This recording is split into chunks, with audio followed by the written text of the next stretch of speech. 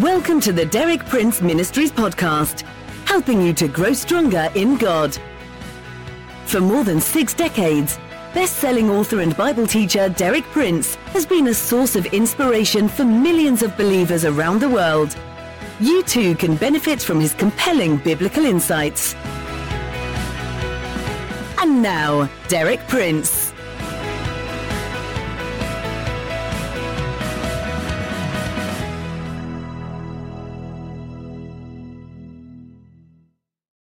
It's good to be with you again as we continue with our theme for this week, God's medicine bottle. And again, I'm going to quote the verses from Proverbs that are, as I've said, God's medicine bottle. Proverbs chapter 4, verses 20 through 22. And may I suggest to you that if you're finding these talks helpful and if they're meeting a need in your life, you make a decision to commit these 3 verses of Proverbs to your memory. It'll make all the difference if you can memorize them and retain them and have them with you. These are the verses. Proverbs 4, 20 through 22. My son, attend to my words. You notice that God is speaking to you as his child.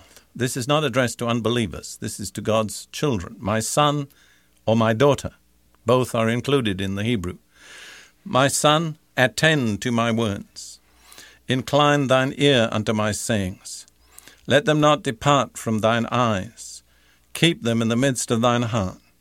For they are life unto those that find them, and health to all their flesh. And as I've pointed out, the alternative marginal reading for health is medicine.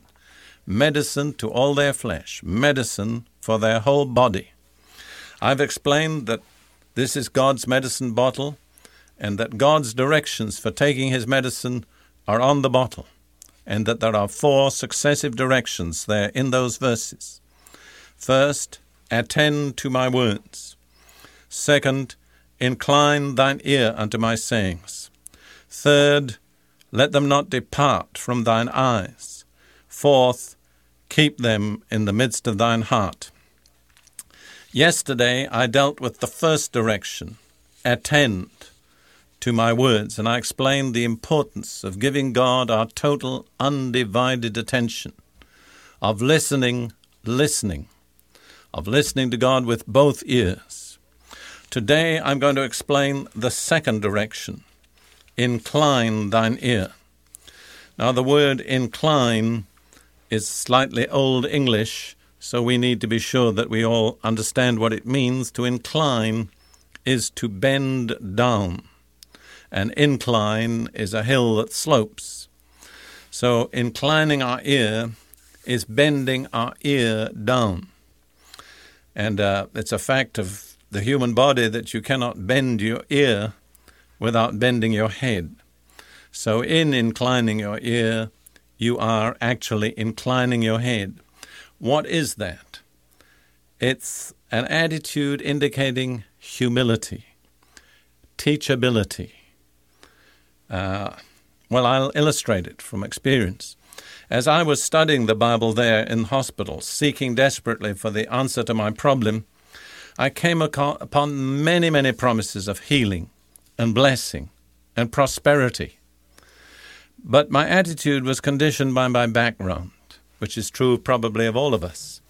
My background was in a certain section of the Christian church where really Christianity was not associated with being happy. In fact, very much the opposite. And I had early in life formed the conclusion that if I was going to be a Christian, I would have to be prepared to be miserable. And I decided pretty early that I wasn't prepared to be miserable, and therefore I wasn't going to be a Christian. It was only a sovereign intervention of God in my life that changed me. But I still carried a lot of these old concepts with me. And so when I found these repeated promises in the Bible of healing, health, strength, long life, prosperity, abundance, I kept shaking my head, not inclining my head, but shaking my head and saying, couldn't be. That's too good to be true. I can't believe that religion would be like that.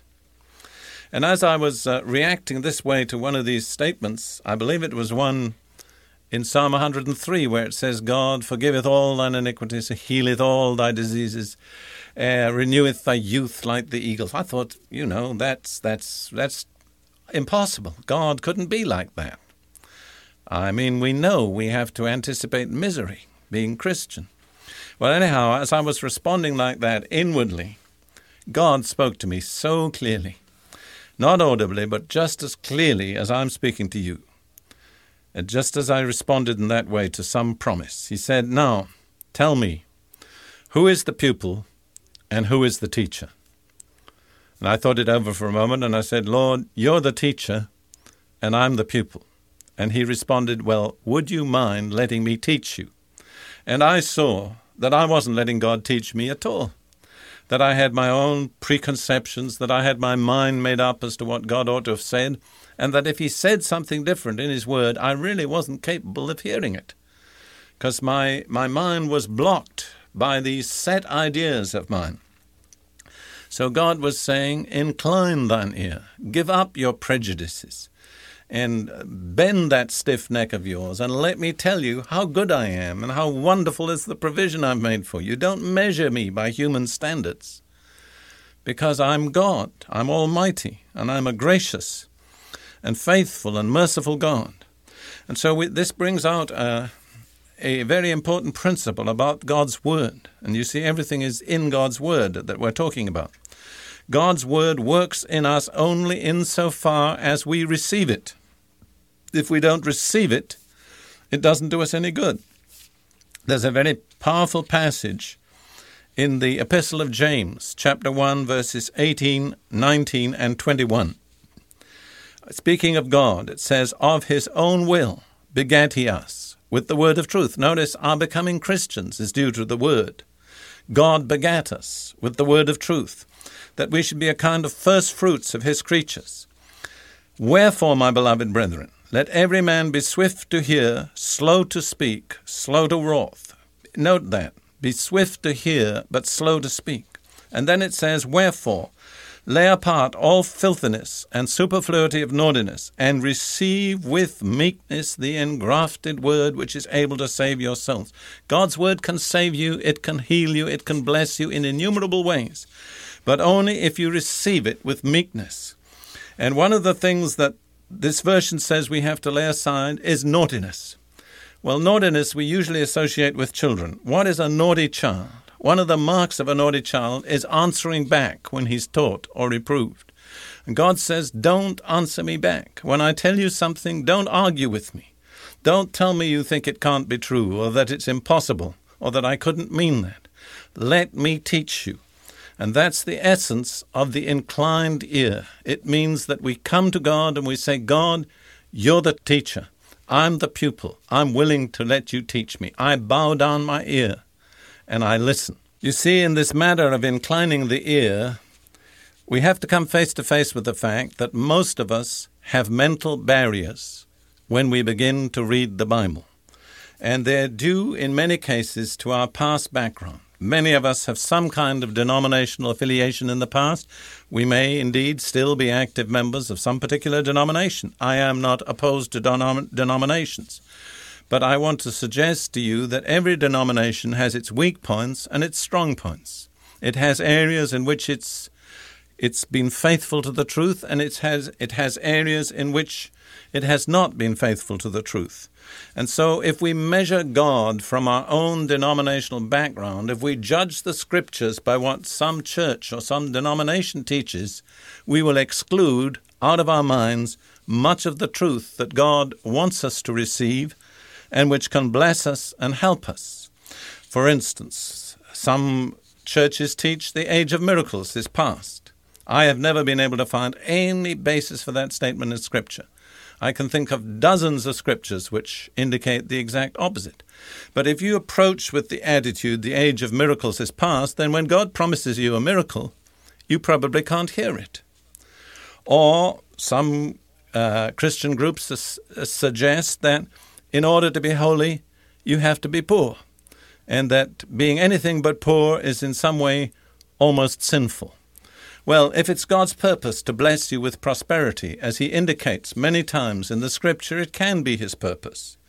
then when you have that attitude, you're not able to receive the blessing of prosperity which God is offering you on the basis of Scripture. You see, there's a scripture, the 3rd epistle of John, verse 2, which I think most of us really need to lay to heart. It says, "Beloved, I wish above all things that thou mayest prosper and be in health, even as thy soul prospereth." I remember when I started to read that verse, it just knocked me over. And my old prejudices and preconceptions rose up. I thought, that's impossible. It can't mean what it says. But you see, God said, incline your ear.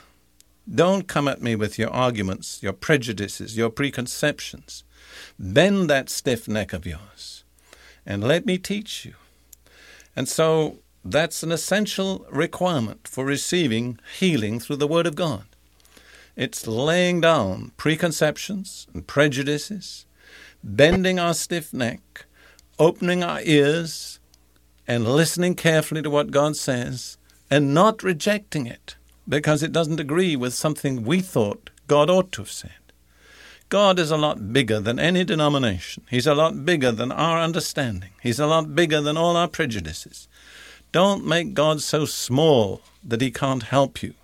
Incline your ear and let Him tell you how much He's willing to do for you.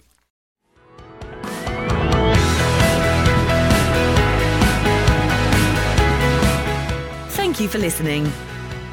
For more inspiring teaching, visit our website at dpmuk.org/podcast. And like our page at facebook.com/dpmuk to join our online community. Derek Prince, teaching you can trust.